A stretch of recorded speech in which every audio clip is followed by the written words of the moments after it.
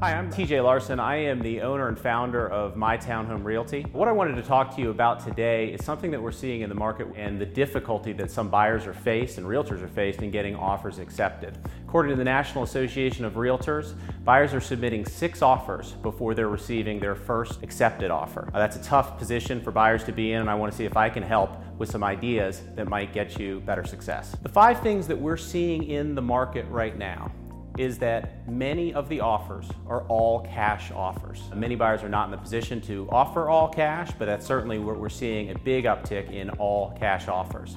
Another thing that we're seeing is extremely high non-refundable deposits. We're seeing many offers that are made on properties sight unseen. You've probably seen it on the internet that there are properties that are in the coming soon stage. Well, some of those properties are going off market before they actually ever get active. We're seeing offers that are substantially higher than list price, so you need to know your market and be able to determine what you're willing to pay for that property. And in this market, everyone is acting fast. They're getting into the properties quickly and they're submitting offers quickly.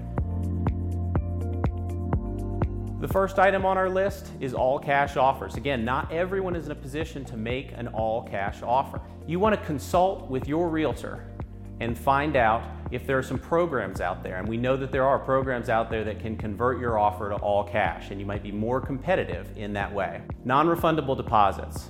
This is called a due diligence fee in North Carolina. We have seen these get up to staggering heights in the recent seller's market. You need to be careful with this. You need to make sure that you do as much investigation as possible on that property before making the offer.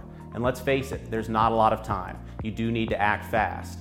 So in order to do that, know your neighborhood. Know it before you're even looking at the properties.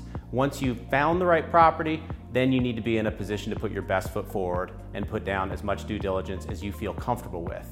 The third item is sight unseen offers. Again, these properties are in a coming soon status. You might be finding that you see a property hit the internet only to find that before you even get an opportunity to see it yourself, the property is under contract. Now, I want to let you know that sight unseen offers are not right for every buyer. There are many buyers who want to make sure that they actually do see the interior of the home prior to making that offer. And if you fall into this category, then I would not consider sight unseen offers.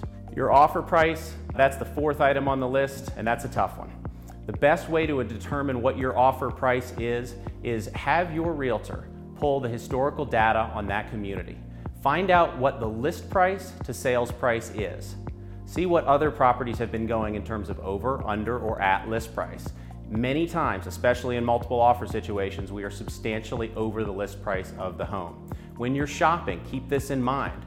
If you're capped at $500,000, then you might not want to be looking at properties that are listed at $500,000 in a competitive market. You might be looking at $450,000 properties. So make sure that you've got some buffer in there in order to be competitive as far as your price is concerned on those offers. The last item on the list is speed. Act fast. Again, know your neighborhood, know it intimately, know where you're shopping, do your research ahead of time. When the property hits the market, you need to make that appointment as soon as you possibly can. In many cases, there are no overlapping appointments, which means you might be locked out of a property for 24, 48 hours. And in the meantime, other folks have an opportunity to offer on that home. The second part of that is be ready with your offer. Don't find your dream home only to find that you have work to do with your lender and you have work to do with your realtor in order to format that offer. I wish you the best of success in your house hunting. If you've not already selected a realtor, please consider our office. We'd love to help you with your search.